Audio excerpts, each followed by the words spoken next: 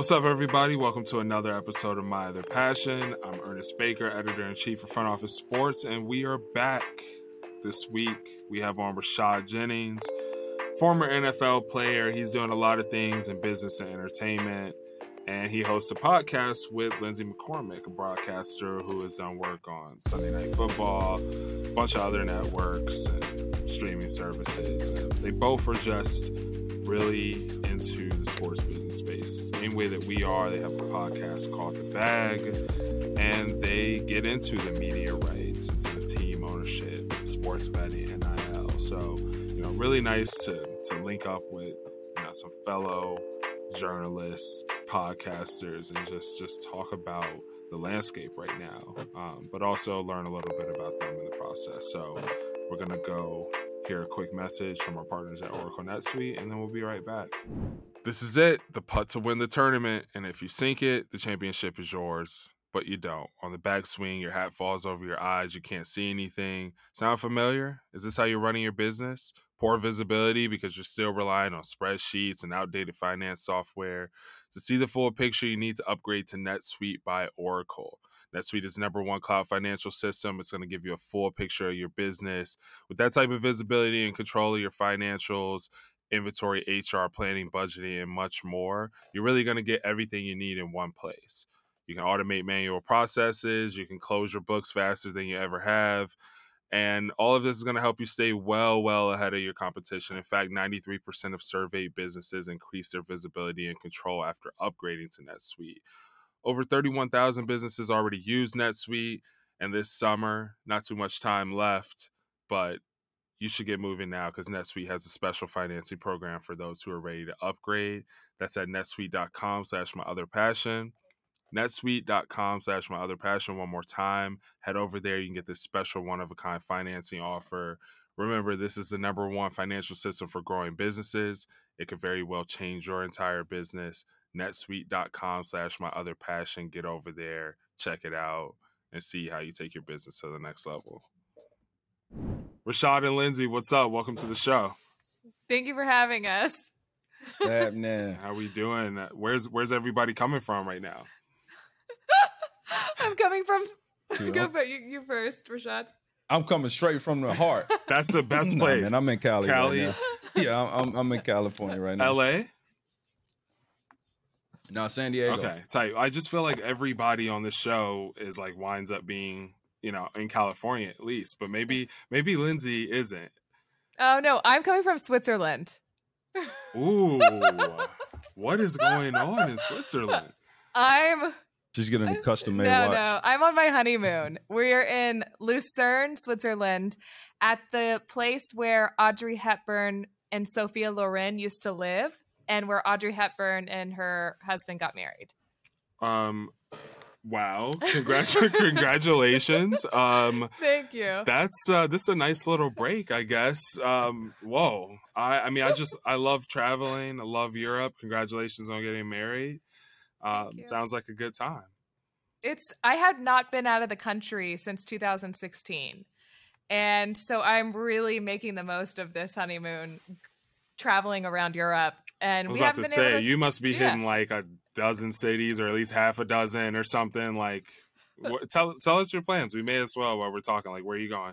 So we started out, we got married in Paris or just outside of Paris. And then we took a train, which I would not recommend with luggage, to Baden-Baden, Germany, which is this weird spa town in the middle of Germany, which is just stunning. And Rashad, you and I can talk about this later, but it's like the epitome of health and wellness. It's where Mark Twain went to like heal his autoimmune disease back in the day. And they have these what is it? Like the water that runs through is meant to like heal people. So people would come from far and wide to this little spa town to just bathe in the water. It's crazy.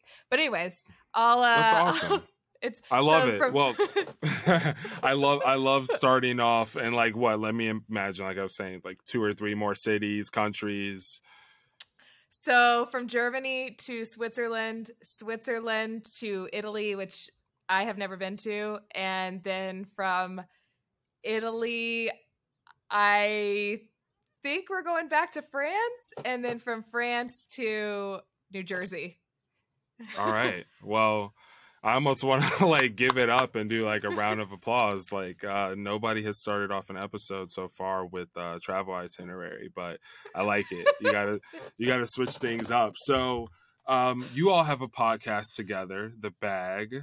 I'm correct, right? You launched a couple months ago. How's that been going? It's been fun. What do you think, Rashad? How's it been going for you? It's been a blast. It's fun getting to know everybody from a business standpoint, and also just who they are behind the sport, everybody, and also the business endeavors that they're involved in. So I've been enjoying it.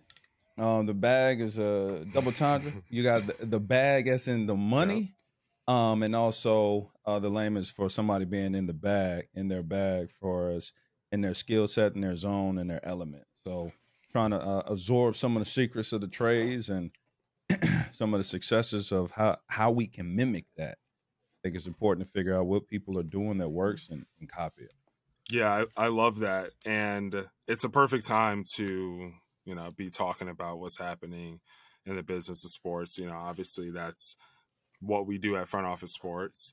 I'm wondering, with all these just insane things happening over the past year, 2 years, of course, it's always been big business, but between some of these recent, team ownership transitions, like massive media rights contracts, sports betting, like all that stuff, as people who are talking about it as frequently as I am, just curious, like what has caught your attention recently? What's been a couple of the moves that's just made you be like, okay, like, wow, or at least I'm just like incredibly compelled by how culture and business is developing? For me personally, an interview I'm really excited about is we have that's coming up soon, is we have one of the top high school recruits and his dad both on the show talking about just the mentality of no longer thinking about just where you're going to go and get an education, but now you also have to manage money, manage name, image, and likeness, manage your social media. And it's so much pressure on the parents. And there's not really a crash course for that. And athletes for the past few decades never had to do any of that. They just focused on where do I want to get an education and play sports. And then hopefully one day I'll make it into the pros. And now it's like a completely different ball game. Yeah, I see, like basically whoever's hot in high school, you can like see them now, like there's a total accounts dedicated to it. And it's just like really easy for them a little bit easier for them to bubble up into the national conversation. Of course, they have to have the talent, but I have thought about that so many times where I'm like, we probably all, at least I'm assuming, obviously Rashad, we know, but like Lindsay, do you play sports too? So I actually grew up being a, not pro, but I was a competitive ballroom dancer and that played counts tennis. For sure. Does it? Okay. Totally. And you played tennis and stuff, but I would just say ballroom dancing, like the physical intensity of it would qualify it. Because if we're calling, I mean, I'm a gamer, so I don't say this in a bad way, but like, they're esports. I'm like, ballroom dancers certainly do. I think it's sort of the way, like, with NASCAR and increasingly F1, I think there used to be this conversation, like when we were all younger, of like, that's like not an athlete. Like, yeah. I just think everyone's so aware now that it's not necessarily football, basketball, like anything that just requires intense concentration of your body and your mind, can really qualify.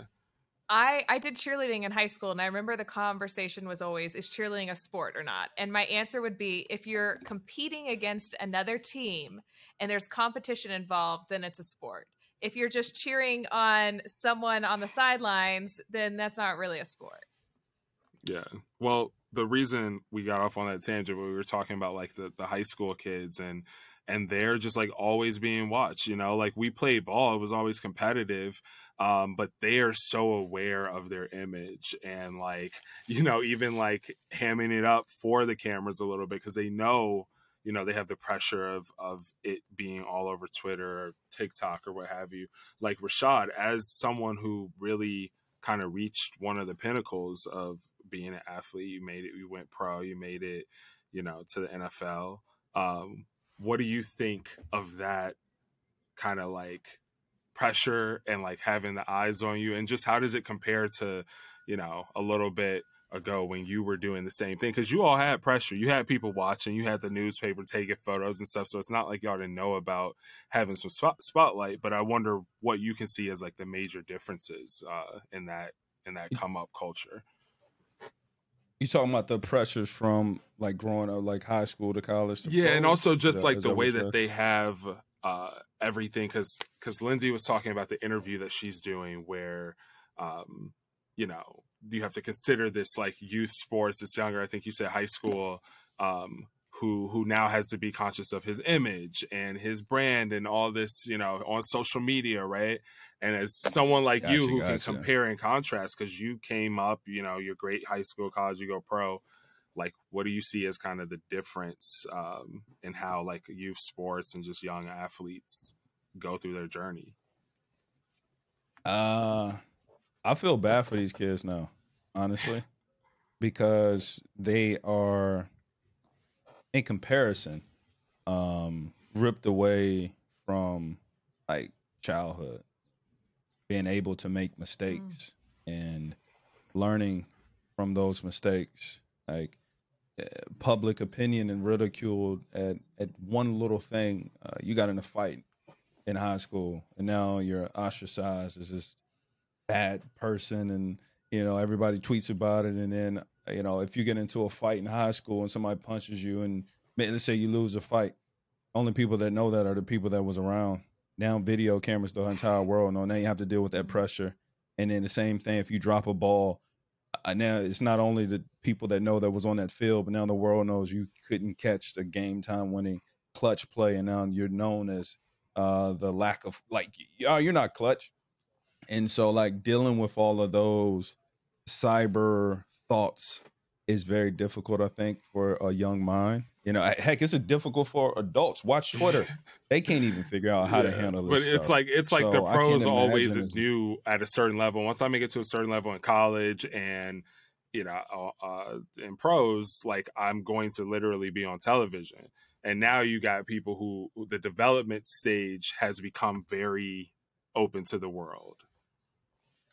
Right. And it's this idea that you are a pro when you're not, too. That's the sad. You're right. There was a prerequisite in order to get on national TV and ball and be seen by a lot of people. Now you can just do it by, and like I said, attention is the new currency in a lot of different ways, right? And so you could have a kid just, make, they're so schematic about highlights. I coach still. Like I teach. I have all these. You coach fan control football, by the way, right? Yeah, I've done. Yeah, fan control football. I still help out at different camps. Like I'm a teacher by nature, especially with the sport. So you were saying you coach and you see kids. these kids. Yeah, please finish that. I just wanted to let people know, like, you got some of the stuff you do. Oh, okay. Yeah, no problem, man. And so as I'm watching these kids go through some of the drills and do 7-on-7s and do what we're asking them and challenging them, they're more concerned overall about getting a one play highlight, and then they feel they're done for the day because like I got my post for the day, where in order to succeed on a level, the profession, there's only 1,600 people that could play in the NFL a year. That's small. You have to have something different about you. You've always, as a kid growing up, you had to have something different to make it an NFL. And today, there's got to be something different. And I see a lot of kids trying to be the same. I'm just like, it's interesting. The whole idea of like the highlight thing, because you see it, like you can discern from looking at social media, but you as a coach, I'm like, okay, that's hilarious because you have like real perspective. I think I love a lot about what this generation does. We had CJ Stroud on here like a few episodes ago, and like he's amazing, has like an incredible head on his shoulders, was telling me I feel like social media is fake. I don't be on there all the time. I'm not trying to hate on social media either, but I do think with these young athletes, like it's important to put in the work and with anything, like, I saw anything in life, not getting gassed about it too early is going to be beneficial. Because I even saw something about like the media business, and this executive, he was talking about like building up a media empire, and he's like, don't get too excited because some few people on Twitter are saying that like you did something great, like that's cool, but you have a lot to do, and that can apply to business, certainly can apply to these kids you're talking about. If you no go ahead. I was just gonna say, I'm so glad when we were in college we only had Facebook and maybe MySpace with like the top 5, but we didn't have to worry about, we could live life and make bad decisions and learn from our mistakes and not have to pay the consequences of not getting hired ever again as a result of it. It's a big deal. It's a real big deal. And I speak to this, to that generation so much because I'm an uncle 9 times, and the youngest being one of my nephews. I got 8 nephews, by the way. One of my youngest nephews is 9, and my oldest is 23. Wow. So that age group, I can see vividly, and I'm 37. I can see vividly the differences between us all and what we aspire to be and how we allow opinions to affect us, and whether it's coming through socially, like in real life socially, and then also on social media, which is just bots. Bro, yeah. It's insane. And you have to educate. First you must learn, then you teach, right? And one of the best ways to learn is to teach what you do know. Don't teach what you can assume. And I've been able to learn a lot when it comes to sports and success. I want to hear about all that. I'm like, can you please lay all of it out for us? But while we're starting to trend toward the success conversation, because it's like all right, everybody, they said stuff about us when we were kids, right? When we were teens, like it's that cycle. And these kids now are going to look at the next generation, they calling them Gen Alpha, which I think is a pretty gangster generation name. Like it's cool, like Alpha, like that's pretty tight. My kids are that, so I'm like, good for y'all. It's a good generation name. But the thing that I give them a lot of credit for and just seriously love, and although NIL can certainly use a little more organization at times, I think it's obviously a great thing. It's what college sports has always needed. And I love that these kids are about their business. I love that they know what's up. They're they like there's more of a conversation about ownership, about equity, about reading your contracts. Like, I think there's going to be less sad stories. I mean, I'm not going to get ahead of myself because there's certain realities about life, no matter what year, generation, it's just going to be people face things. But I do think that there's just a general better level of awareness and like education about how to move and how to handle business with, what we're seeing right now. Yeah, well, Lindsay, I've spoke to this before, and I have people have asked me plenty of times about what I think of players asking, for more money and demanding. I said it's all of this is happening because of the NFL's. I wouldn't. What would I call it? I'll just say because of the NFL rule changes of forcing athletes to become smarter. This is a result that you get. We're smarter now, because it used to be a point where high school students didn't have to have a GPA of a number in order to play sports. I was in that little era for a minute.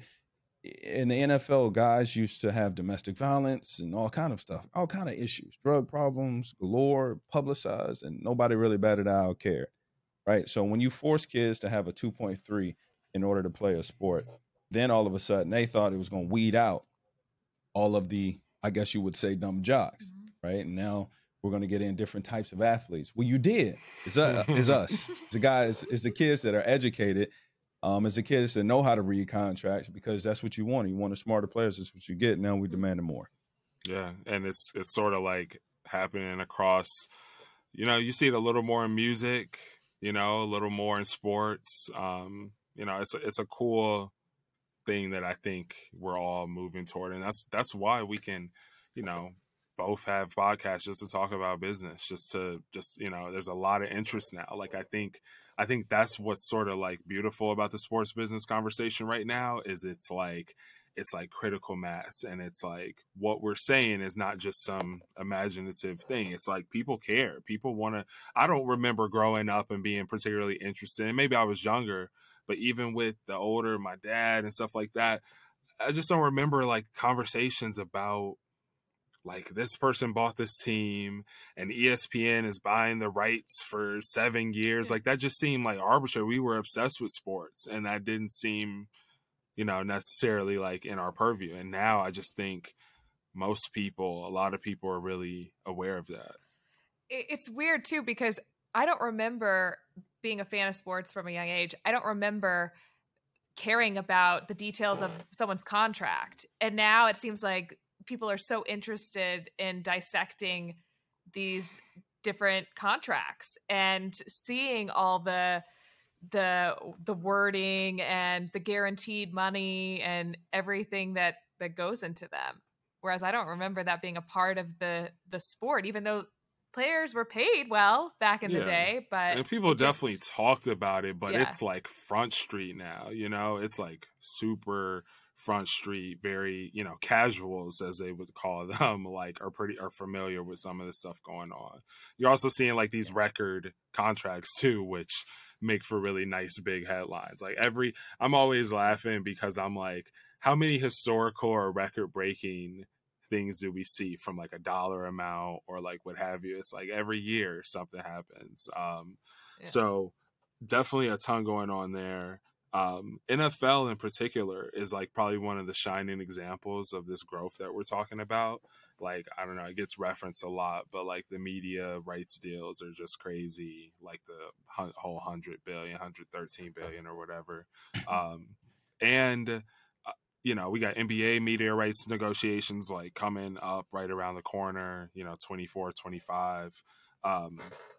But I wanted to talk about NFL for a minute because, like, Rashad, you played, Lindsay, Sunday Night Football. Like, you all have worked in and just very closely with the league. And, like, over the years, having seen them years ago, the state of the business, having, been familiar with it now, whether it's because you follow the space or you literally work with people, what do you think about, like, how the league is evolving?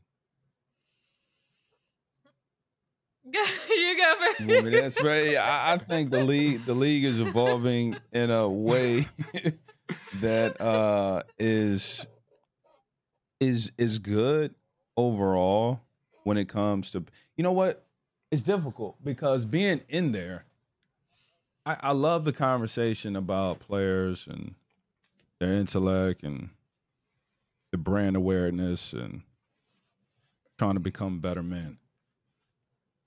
The thing that I think the next stage of conversation, instead of exploiting players' contracts and their numbers and the amount that they're getting, I think to take it another step is looking at ownership's contracts and how much they are only paying out players, still pennies, right? So if I have personally, let's just pretend, right?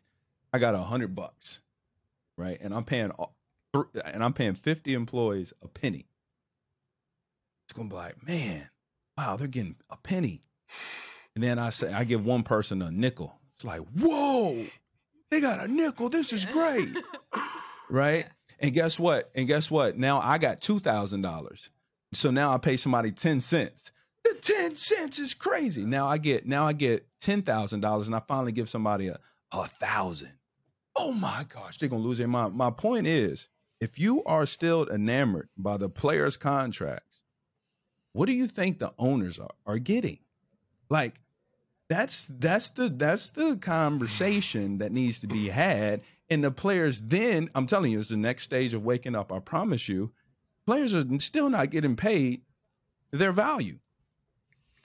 Wow. Okay, so tell me, while we're here, what let's we may as well get specific. I could tell you're passionate about this. And again, you played in the league, so you have the insight. Like what like Dak's contract, for example, like that came out, whatever. I forget exactly what it was. It was, I don't know. It wasn't like 175 or 200. It was like, those are the type of things that we see in baseball. Somebody gets 300 million, right? But what 300 million is, like, what do you think? Are you saying that like a player should get like $1 billion actually? Because Straight up, like a star player should get easily. like $1 billion contract. Easily. Look, and it doesn't even make agents. I still don't even understand why agents exist.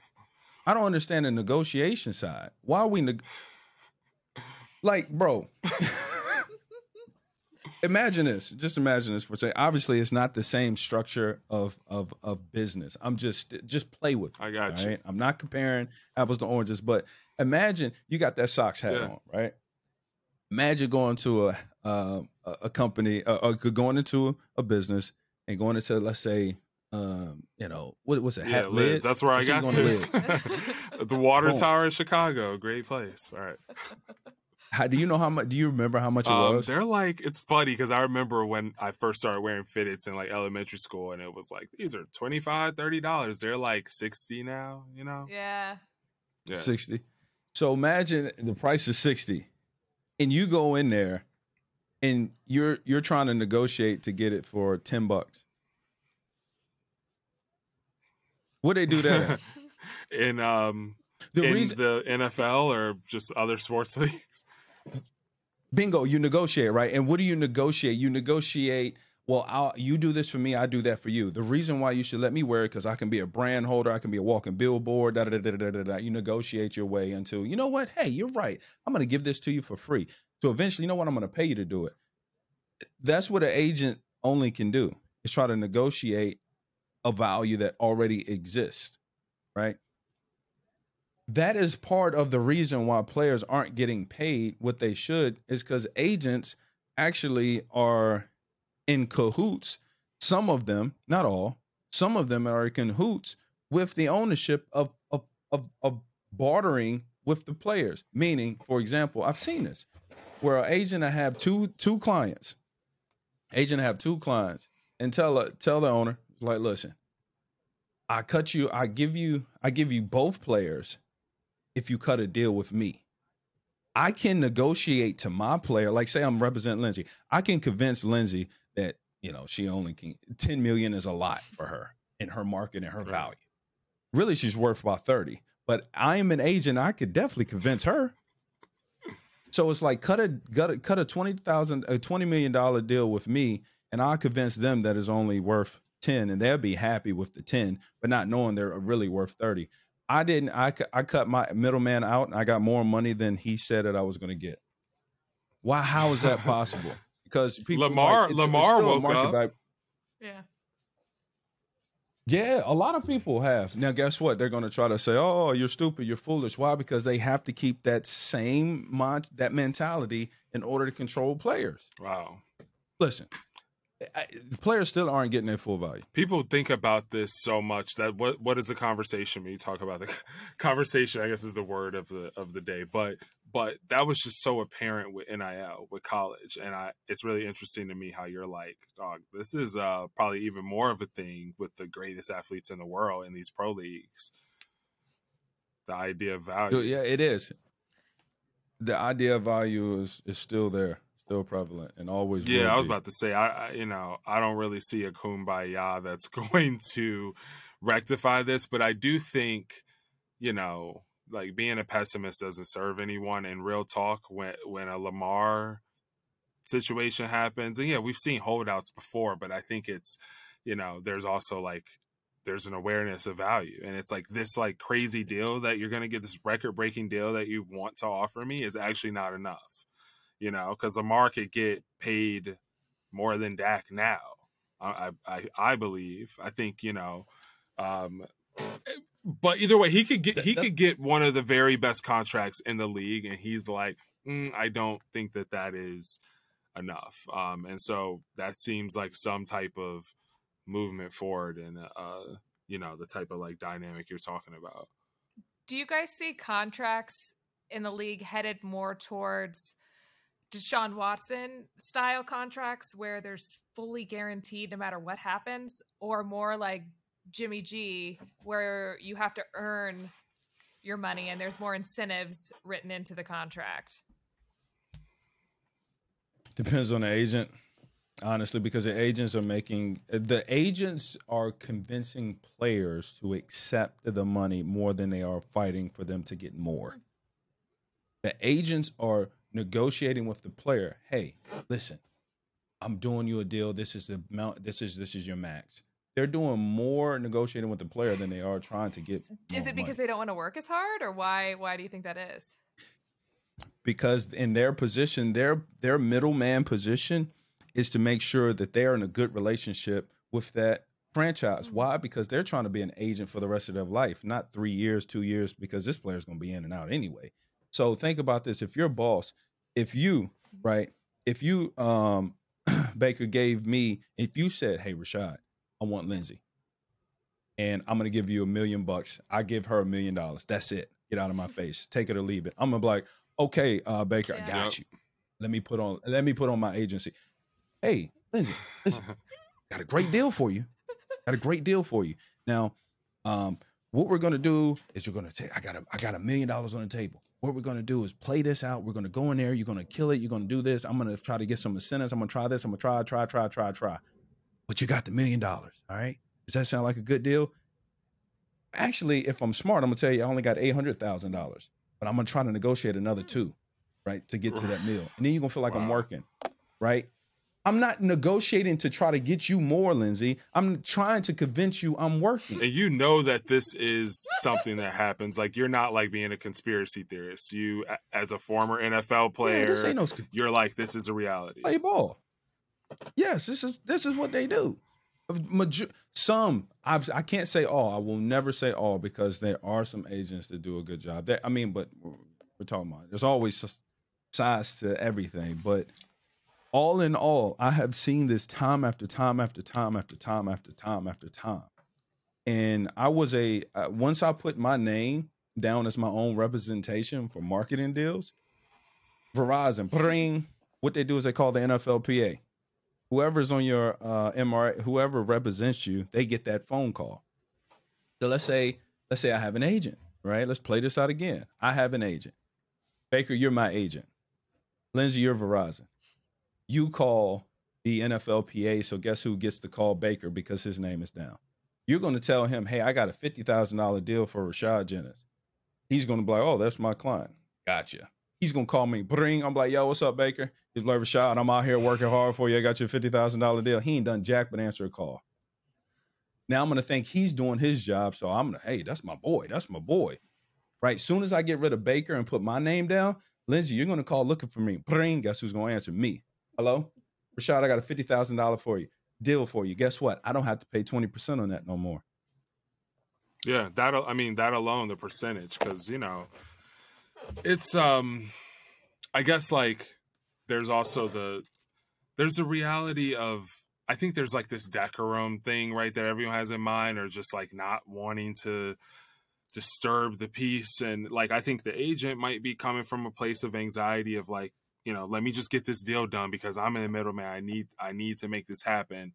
I don't need to spend all the time necessarily. But, agents could be incentivized by getting more money so they get a bigger piece, like I think in reality, like most things in life, like there's a lot of different situations. There's a lot of different ways that people go. But Lindsay, I am curious about, the broadcasting business and, what you kind of learned and saw doing Sunday Night Football, shows that you're like still doing now. At FOS, like a lot of people are really interested in broadcasting and in anchors and people calling the games and everything. One, they add so much to the production. It's important. We need to like feel an experience when we're watching a game. We also like learn to love these people personally. I saw like the Inside the NBA guys at TNT just got like the crazy re-up contract because why wouldn't they? Everyone loves it. Yeah. I'm best, actually really best team in broadcast. I was about to opinion. say, I'm so happy Yeah. that they did too, because I think everyone's always like, I hope this never ends, you know? So I'm glad we got like another decade in place. They're awesome. They It's really like, are. so, yeah, it's so entertaining. But what, oh, you know what I was saying is just that people from the FOS, I can see how engaged people are. Like, some of our most successful content is, yeah, Malika is hired here and doing the, like, all these like different people in the business. Like, people are really invested in you all success, like the development. We like learn to, like, you know, we're like friends with you through the TV, and I don't know, you're in that business. I'm always, you know, we're reporting on it. It's a social post. I personally am not always sitting down. Our guy Mike McCarthy, who is like our media reporter, it talks to me people all the time. But now that I'm in the seat, I'm like, what's up, Lindsay? Like, what has that journey been like for you? It's, in terms of contracts in the broadcast world, they definitely have changed a lot since I first started. My goodness, it was like 15 years ago. And now you see more athletes retiring, and it's just a natural transition into the booth. And you see the contracts are starting to reflect that. And when I first started, I never thought in a million years I'm going to make so much money doing this. I just thought this will be a fun career, and I am passionate about it and I love it. And if I happen to make money, great. But I probably also need to find a second job or a side hustle to bring in more cash. But now you're seeing guys like Tom Brady sign on for a deal, even though he's still playing, and Charles Barkley with his The Aikman deal was like 90 or 100 mil with ESPN. Like, Tony Romo, that was a wild contract. And they're giving them these contracts before truly seeing what they can do on air, especially the Tom Brady one. We don't even know if he's going to be right. Do you think Tom Brady got a test episode? Like, they're just like, man, take the bag. Yeah. I don't think I think maybe Tony Romo they brought in for a test or two and had some meetings with him and realized, oh, this guy is charismatic. He's going to be fantastic. I think they knew they had a special gym with him. Whereas with Tom, I think they're just like banking on the name and really hoping that he brings a sort of outlook into the booth that not many people have. But this is a long-winded way of saying the contracts have changed drastically. And as a result, broadcasters that started out as either journalists or sideline reporters and are climbing their way the local route, our contracts have increased as a result because they want to make it fair for everyone in the booth. Even though if you're a journalist, you obviously don't have experience playing the game. But you put in that work, you know, you build up your resume over years, and, you know, studied the game. Like, so that makes sense. What do you think about, I think like Amazon is kind of interesting in particular, even though everybody else just like signed these big deals too. Like, they're all people who have been broadcasting NFL for a long time. But man, Amazon, I can't help but talk about it when we have a broadcasting convo, because one, they're just like really aggressive in their marketing. I'm getting like packages of toiletries and kids stuff to the house, and the whole wrapping is like, you know, watch Thursday night. You know, they're integrating with Amazon Music, all this stuff. But, you know, bigger than any of one integration, just like, you know, what do you think of that when you talk about what your pod is about, what this one is about, sports business, all that? It's like got to be one of the most significant developments.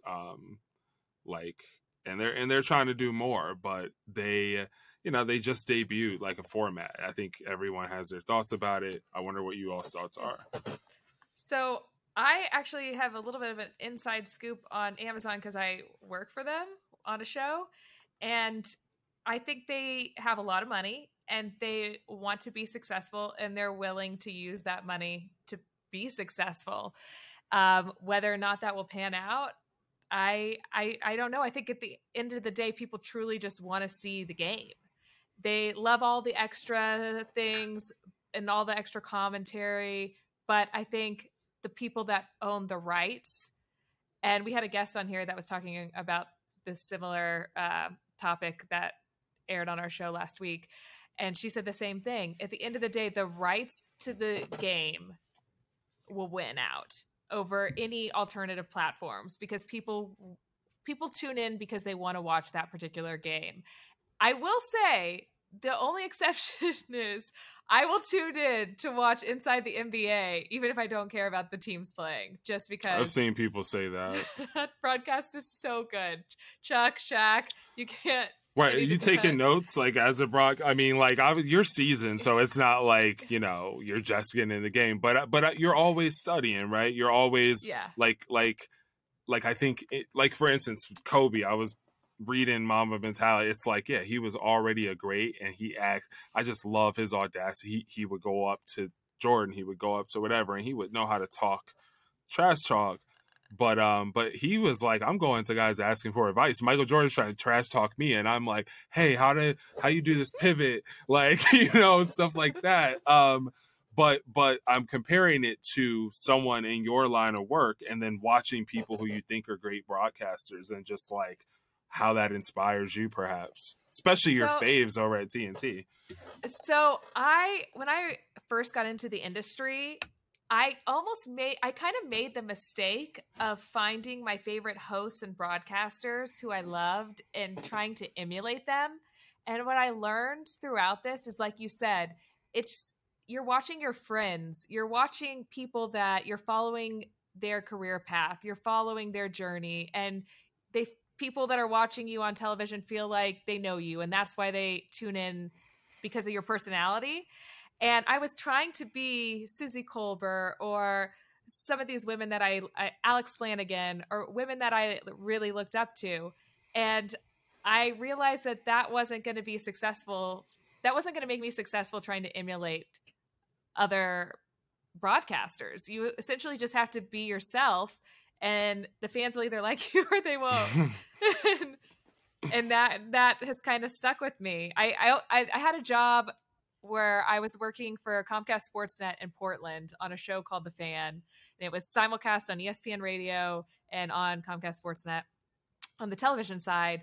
And it was a very challenging show for me at the beginning. And I pray those clips are not somewhere on the internet, which I'm sure they are, because there was definitely a growing period in my career. And it was very early on in my career. And I think at this point it was like 12, 13 years ago. And I was trying to figure out what your style was. Yeah. And it was challenging, and I almost lost my job because my boss was like, are you sure you're good at this? Like, why did I hire you? And over time I realized I just have to, you just have to be yourself, and people will either like you or they don't. And companies will either hire you or they won't. And that's really, as I've grown in my career and found other broadcasters whom I really respect and love their work, the common thread between all of them is that they are genuinely themselves, and fans just love them for that. And that's kind of just been my recipe that I followed. Yeah, I feel like we could all learn a little bit from that. So, what else is just going on in life? Like, you all have this show together. Rashad, you got Verizon calling you. Like, just like, what's up? Like we talk so much about life after sport and NFL and getting your business right, and you explicitly do a show about it. But I would imagine that's part of your life personally as well.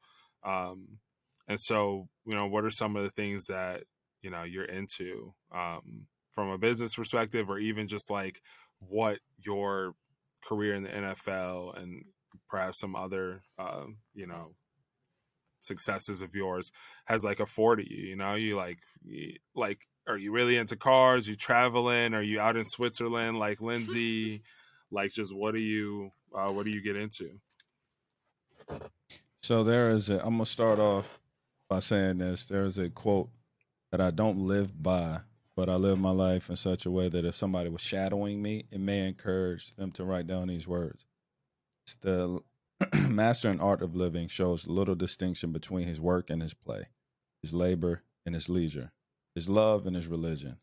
He simply pursues everything he does with excellence, leaving others to decide, is he working or is he playing? But to him, he is always doing both. I say that because I do so much, um, and I'm just having fun. And somehow that turns into finances for me, right? And so, I pick up dancing. I fell in love with dancing and won Dancing with the Stars. I decided to start writing, became a New York Times bestseller. I dedicated my life to becoming a great athlete, went to the NFL. I decided to pick up renovating, learning how to renovate homes, and now working with HGTV on renovating homes. I got tired of going on everybody's podcast. And they would always say, "Hey, you should start your own podcast." We're doing that now. So it's not that I have a particular goal in mind, other than it's more so affecting people in a positive way is my goal. And I use so many different instruments to sing that music to different cultures, people, places.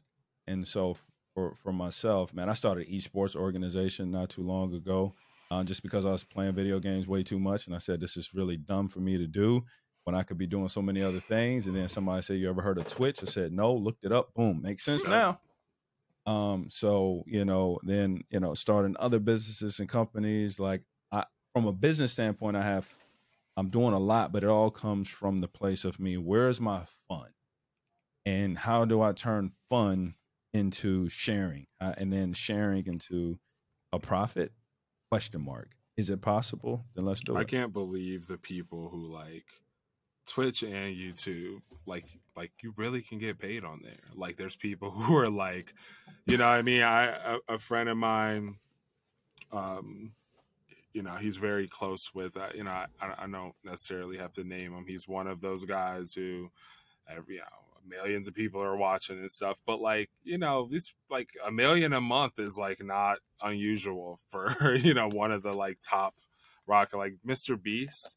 Like some of this stuff is just like it's insane. We've never seen anything like it, and it's cool.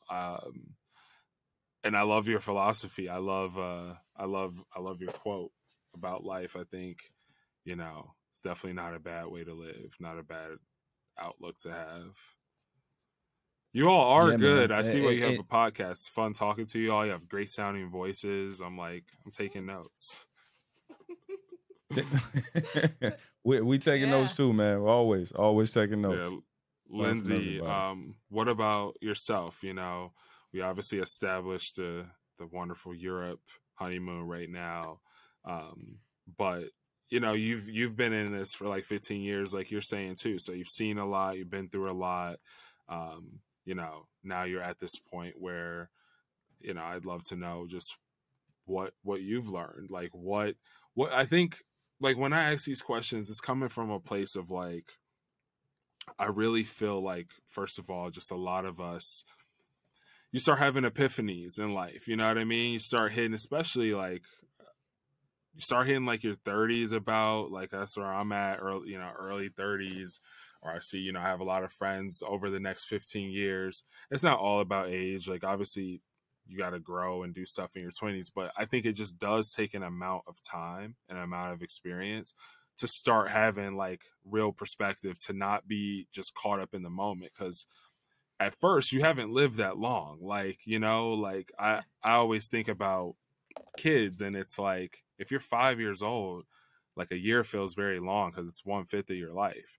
Now these years are flying by, and we're also able to look at several of them. We're able to like chart our life.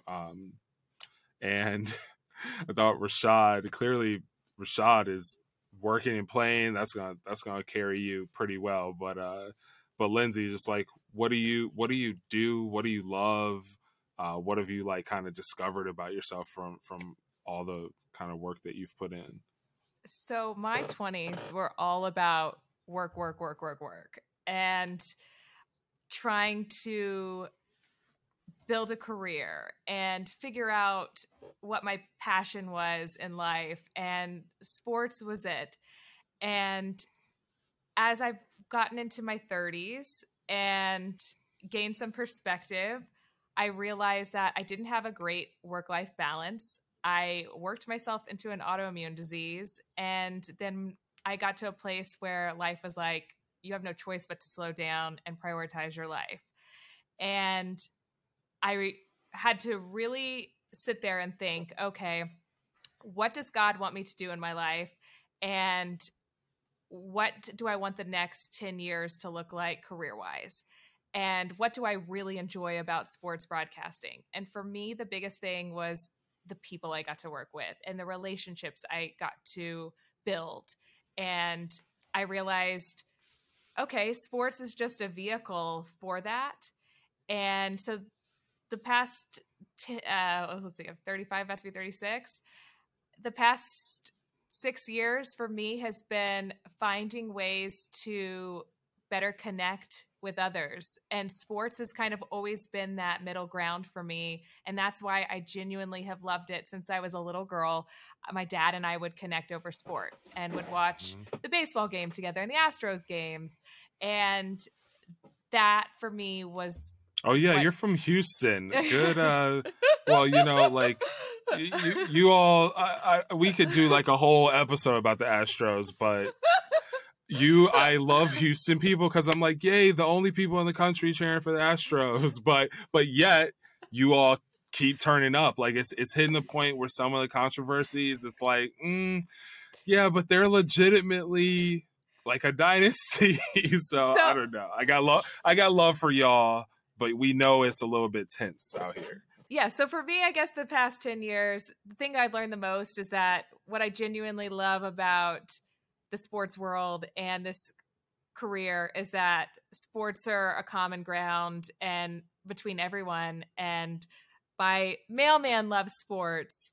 My Pilates teacher loves sports. My doctors love sports. So it's one of a few things that truly bonds people and helps you build strong relationships. And that has been the work-life balance I have been trying to find, is focusing more on working with the people I want to work with. And like Rashad, I love working with Rashad. It literally brightens my day to get to log on to Riverside and see Rashad and talk about the latest things in sports, but then also when the cameras stop, like talk about what's going on in our lives. And so I feel very lucky to get to do this for a living. I don't know if the Alps have snow yet. No, but I'm hot. like, okay. Cause I'm like, are you going skiing? You know, like you going, what's up? What do you, I guess if you're not skiing, you know, like what are, like you're in Europe right now, you're on like vacation. Like, what is it? Of course, like your marriage, you're celebrating, but I'm like, that's just like fun to be out doing. What are you like? Oh, we got to hit this. We got to do this. Like what's on the itinerary for you and the husband? So for the first day we got here, we took a gondola down to a boat and then took a boat across to this is the wildest trip I've ever been on. Took a boat across to Lucerne, and then we walked around Lucerne and just explored the city. We just love exploring new cities and new cultures. Same. And eating the food. That's really my Why only is priority. a new city like the best feeling in the world? Like it's something about it, or just, you know what I mean? And also just like international stuff, like getting out of your element. It's just like it's almost like you unplug from the matrix and you can just like appreciate being a human. But one thing I always reality check myself with, because I get like serious like expat like FOMO type, you know, I'm like, oh my God, I can't ever have a good vacation without I'm moving here. Next year, I always am like trying to plot on moving somewhere just because I had like a good week there. But how I reality check myself with that is the people who live there are in the same position. And I'm flying back home into New York City or into Los Angeles, and they got their phone out the window and they're like, oh my God, and they're getting their escape. I saw a TikTok where, and like, this is the type of idealism that happens on a good trip, but this young woman, she was like, I'm in Italy right now. Yeah, it was Italy too. So maybe you're going to see a little of this, but and you're going to do the same thing probably. But she was like, I'm in Italy, and like, this is just the way to live life. And no one's worried about anything here. They don't care about da da da da da. And I just loved it because the comments were filled with like Italian people and people just being, Europeans being like, what planet are you on? That's not my experience at all. That's not what it's like. I am always working. I need to pay rent. So, it's good. Seeing the world is awesome and like gives you perspective. Like, Rashad, do you get out, much, especially with your whole like work and play philosophy? Where do you be at, on this planet? I'm all over the place. It was for 2 years. It was legit 2 years straight. I was in a different city every week. Wow. Traveling. I really got a chance to explore the U.S. in a crazy way through tour busing with Dancing with the Stars, traveling from meeting to meeting to meetings. I would just travel to Nebraska, get a hotel, and stay there for 2 or 3 days.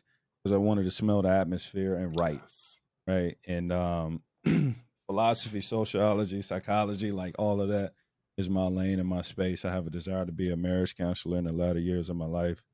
And so I'm really interested in how we relate to people, human to human interaction. I got my honorary doctorate degree in humanities. And so, like, that's me. Absorbing life, looking, thinking, philosophizing, probably stupid majority of the time, but like, that's my muse. Right. And I try to stay away from being amused quite often. And, being amused is without thought. And a lot of entertainment amuses us. We're not thinking. That's why so much crap can be thrown at our face and we accept it because we're amused. Yeah, it's also a lot of disposable stuff that comes and goes. Like I always try to, like, when I talk about the reality check with the like foreign, I'm on vacation, I think sometimes people do that where they're like, we start getting older and it's like everything is trash. The music is all bad now. But you know what? There was a lot of trash in the 90s on the cassettes, there was plenty of stuff that was like record labels pushing some corny agenda and it never cut through, and novelty acts and one-hit wonders, although I have a lot of respect for one-hit wonders because there's so many good ones, and it's like, if you ever make one song that's as good as some of the one-hit wonder songs, it's like, then you did something powerful in the world, because it's still on the radio all day. Exactly. How is a one-hit wonder? It's not. I know. Why is that a negative term? And then if you're smart, like some of these people are just like paid. First of all, they're getting like the Super Bowl commercials 30 years later and stuff. Just saw like the Rick Astley one. Sir Mix-a-Lot owns Baby Got Back, so he's like been set for life.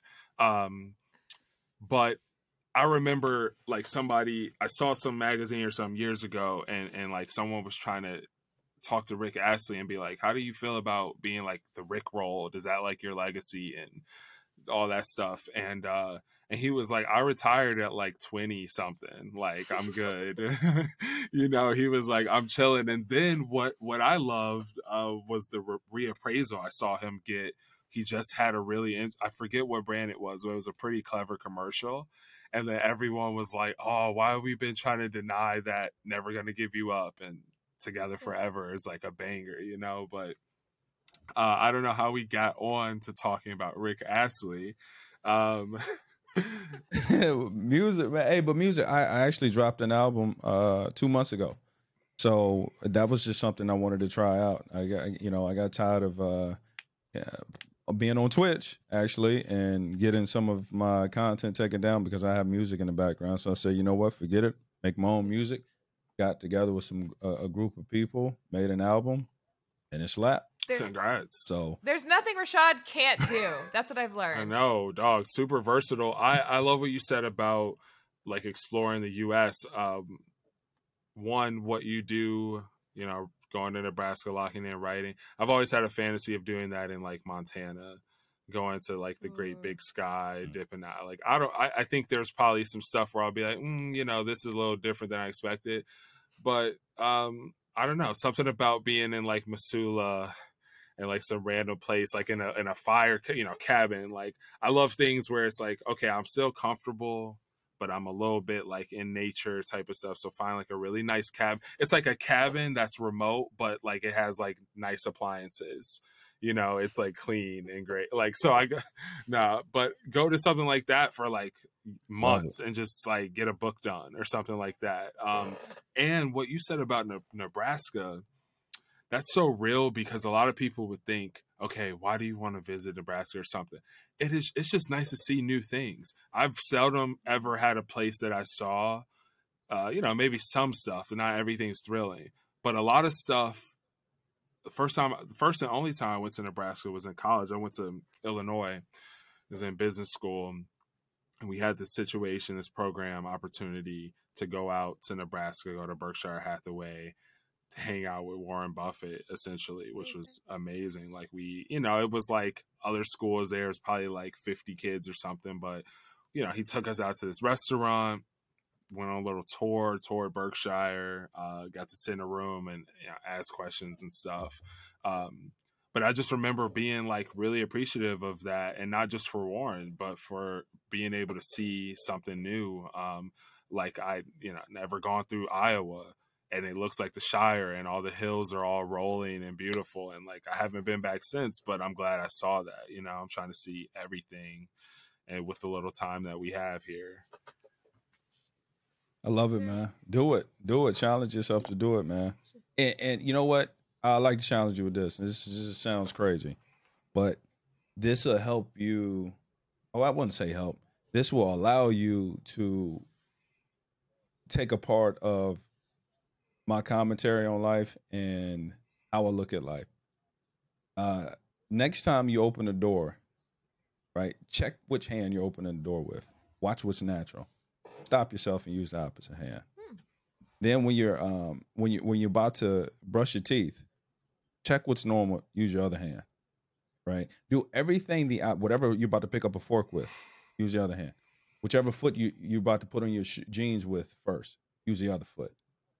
Do all of these things, and then at night, before you go to sleep, light a candle, cut off the lights, write about everything you did and what you felt. Just do it and watch what it tells you to do next.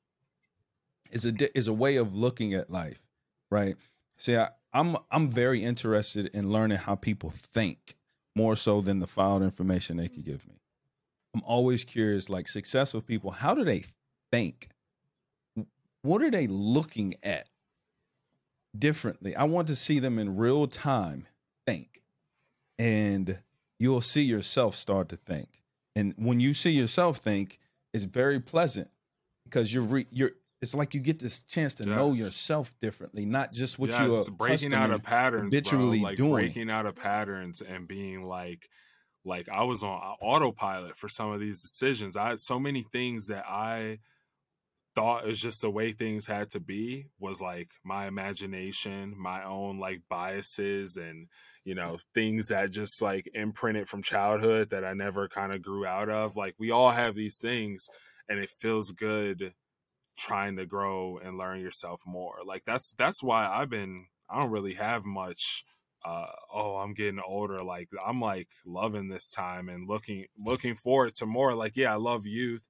You stay healthy. Plus I just don't believe, like I see people who are like 60. I'm like, you're young. Like, like I don't really feel that same. And of course some people, are not fortunate enough to make it that, but some people don't make it, to their 20s, teenagers and so many cities, violence and stuff. So it's all something to put into perspective. But I do think I'm enjoying this time because you kind of finally start to, you will never figure it out. The whole like existence of humankind and religion and science and theories is because we're trying to figure something out to understand like why this is all happening. So I say that to say like we will never totally figure it out, but it feels good when you're in your 30s and you start to understand some things. You start to like know yourself and not just be reacting. You know what I mean? Not just be reacting to everything and actually like have a little more consideration. You start to realize that life is bigger than yourself. Yeah. For sure. 100%. For sure. And in a real way. In a real way form. too. Like you can be younger and be humble and like understand it's bigger than yourself, but I think there's just more perspective that comes with time, and you have to like, you know, you're not just trying to figure out like, you know, you're not like just full of hormones and just like, damn, I'm all like, when you think about it, like humans, it's crazy. Like you'll be like, this human is only, that's what I was saying about like 5-year-olds earlier. I was like, a year is like a fifth of your life. You know, it's just such a different reality than those first moments in life where you get to hit it and say, okay, you know, I got a long way to go, but I do have experience. I've been up and down. I've made mistakes. I've learned from them. Some I had to make several times, but you know, that's where I'm at. That's what I'm trying to figure out as a person right now. Finding an elder that somebody in their 60s that are conscious are the best conversations you possibly can have, because like we're all kids growing up and we never stop, right? And so like us right now, we can tell a 15-year-old, hey, look, you want to be aware of this, that, and the third. And we are conscious, right? You can also find somebody in their 30s that are not conscious and still give 15-year-olds advice. So we're always getting advice from everybody. It's just, what source are you listening to?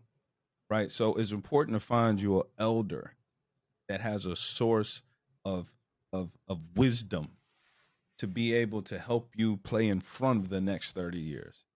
And no, I was going to say, to bring it full circle, part of that is like listening to your elders, but also making mistakes for yourself and learning from life, which these athletes, to bring it full circle, don't really get a chance to do anymore because of social media and cameras and technology.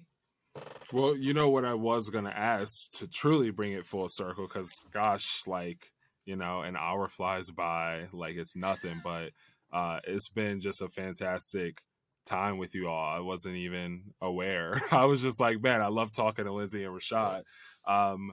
But when we talk about advice, talk about getting people with wisdom, I wonder, like, maybe some examples of that either of you have. Like, what popped into my head, I don't know if necessarily Mayweather gave you advice, but Lindsay, I was like, oh, like Lindsay interview Mayweather, like that's cool. And then I started thinking about, okay, what are some other like cool experiences that you had, or maybe a run in. We're all in the type of business where, you know, you get to meet people, and it's real. Like, I think I mentioned this on another episode, but I'm going to mention it on this one too, because it was a cool experience for me. But like going to the Lakers game the other night and meeting Jeannie, and like Adam Silver's right there and stuff like that.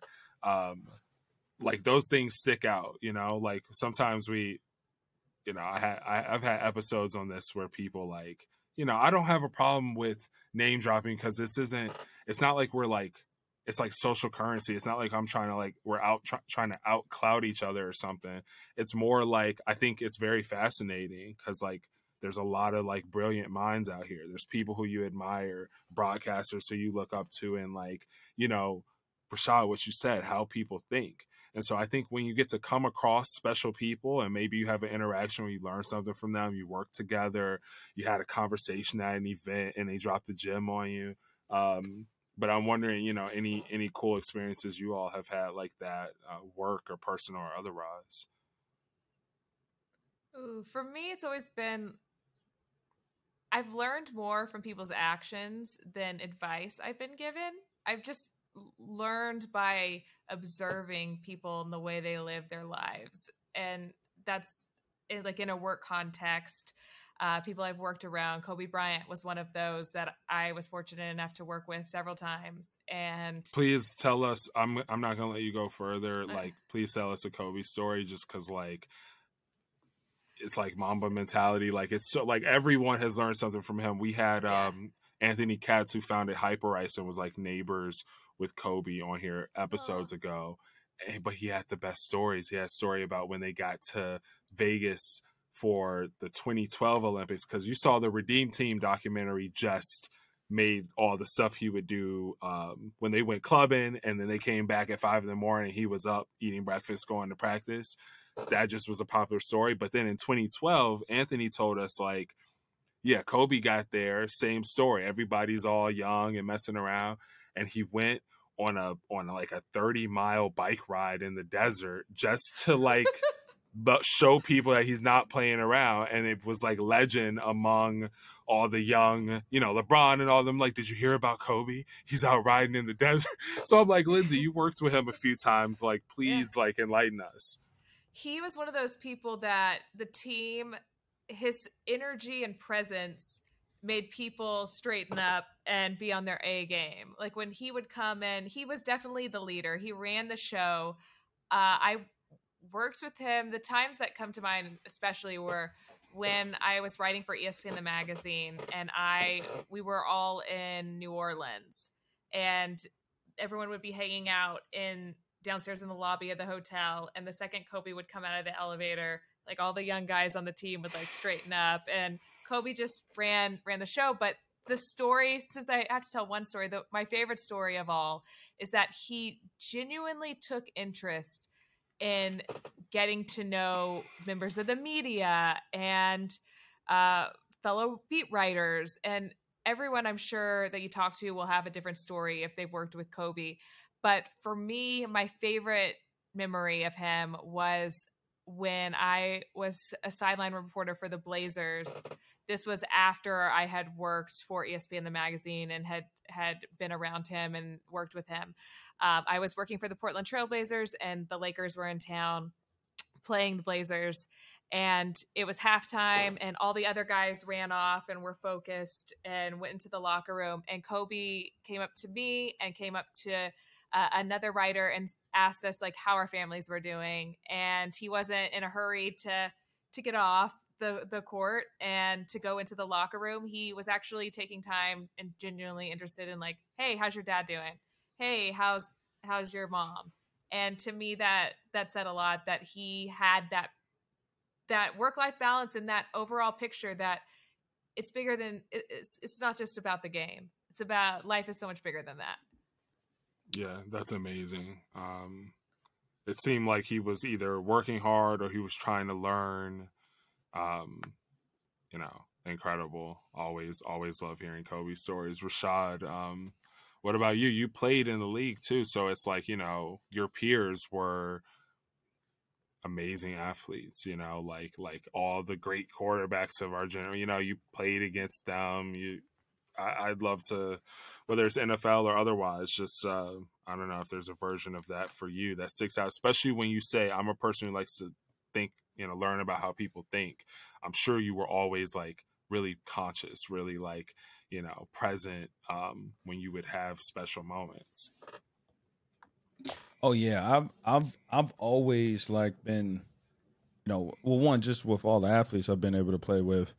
I think one of note that's just cool, what I was able to witness was Odell Beckham Jr. becoming a rock star overnight.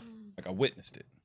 I was on the team when he had that one-handed catch and literally locker beside him and Eli Manning. And remember watching his viewership go up from 600,000 followers, get out of meetings, 1 million followers, get out of another meetings, 2 million. Like overnight, I watched him become a celebrity, and like taking in that moment of thinking, why? Like, why are people so drawn to, let me see what he's doing, right? Versus other athletes.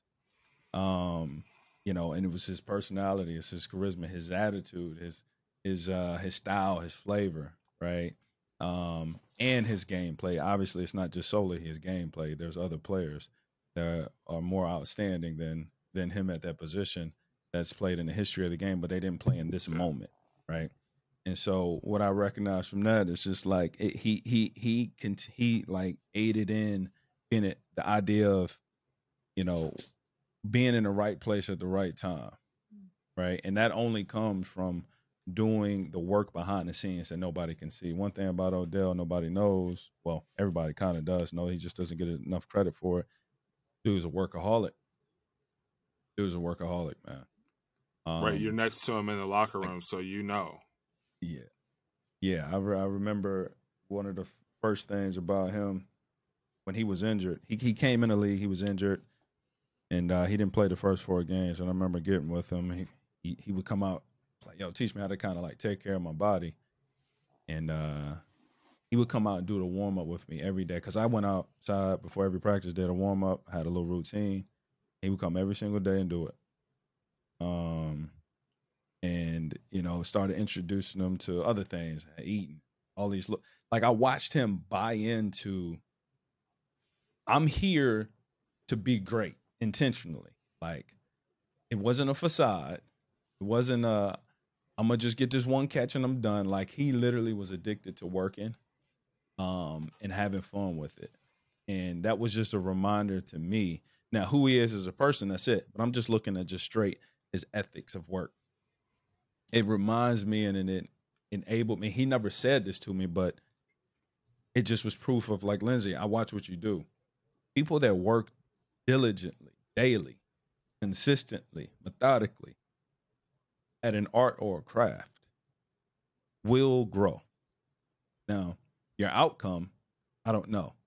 But from that is something that I take is learn to fall in love with the process more than the outcome, and you may supersede your original goal. Learn to fall in love with the process more than the outcomes. You may supersede your original goal. And I'm sure Odell superseded many. I'm gonna keep it real. You said the quote, it was so profound. I was like, that's like a mic drop. Like that might be where we end this conversation. People could take that home. I will. Lindsay, you could love the process of vacation honeymoon more than the outcome. Of course, I love that process. Who wouldn't love the process of their honeymoon? Yes, exactly. So amazing. It's been really great to just sit down with you all, get to know you a little bit more, talk about this crazy game we're all in. And I'd say more than that, though, just like as people talking about life, like, I appreciate you coming and just being like real, being open. Yeah, thank you. 100%. Appreciate you having us. Absolutely, man. For sure. Keep doing what you're doing. Definitely. You the same. All right. Best of luck. And I'm sure it won't be the last time we cross paths. That's a wrap on another episode of My Other Passion. Thank you, Rashad and Lindsay, for coming out. Definitely wishing both of you the best of luck with all your future endeavors.